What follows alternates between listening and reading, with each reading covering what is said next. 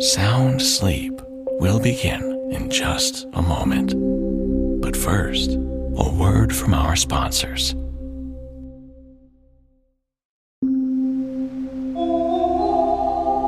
Hello, and welcome to a preview of a special bonus episode. Did you know there are even more stories in the Sound Sleep Premium feed? Well, you can listen to ad-free episodes, 2 monthly bonus episodes, just like this one, and get early releases, all for less than $1 a week. Subscribe from either Apple Podcasts or Supercast, and listen directly in your favorite podcast player. It's quick and easy. Go to soundsleeppodcast.com or look in the show notes for more information. And thanks so much for your continued support. In the meantime, here is a little teaser of a recent bonus episode. Thanks for listening.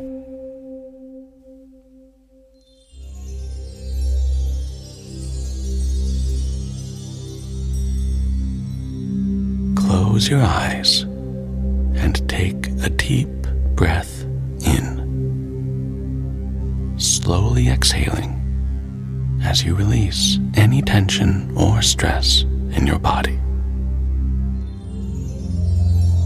Imagine yourself on a beautiful, sunny summer day.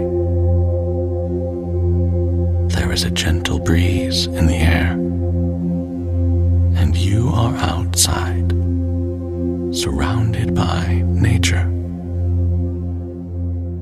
As you look around, you see a field of grass, trees, and flowers all around you. The grass is soft and green under your feet, and the flowers are in full bloom, filling the air with their sweet scent. As you close your eyes and take another deep breath in, you notice something floating in the air. You see that it is a bubble. It is a beautiful, iridescent bubble, shining and sparkling in the sunlight.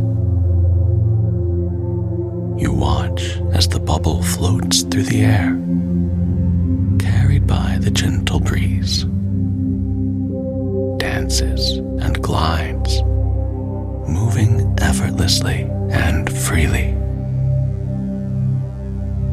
As you continue to watch the bubble, you feel your body begin to relax. The tension and stress of the day seem to melt away.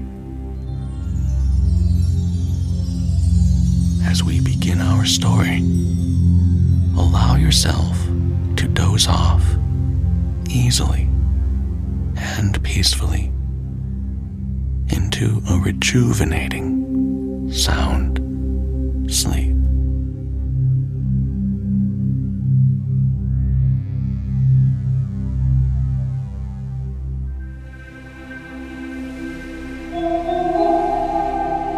To be read at dusk by Charles Dickens, Part 2.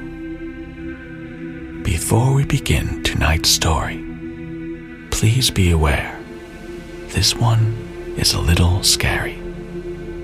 It contains ghosts, stories of death, and may not help you sleep if these things are bothersome to you. So please listen with that in mind. And if this doesn't sound interesting to you, maybe you can skip this story and listen to another of the many available in the feed. And with that, let's begin. To be read at dusk by Charles Dickens, Part 2. One day, Master received a letter and called me. Baptista. Signor, a gentleman who presented to me will dine here today. He is called the Signor Dellombra. Let me dine like a prince. It was an odd name. I did not know that name. But there had been many noblemen and gentlemen pursued by Austria on political suspicions lately, and some names had changed. Perhaps this was one. Dellombra was as good a name to me as another. When the Signor Dellombra came to dinner, I showed him into the reception room, the great sala of the old palazzo.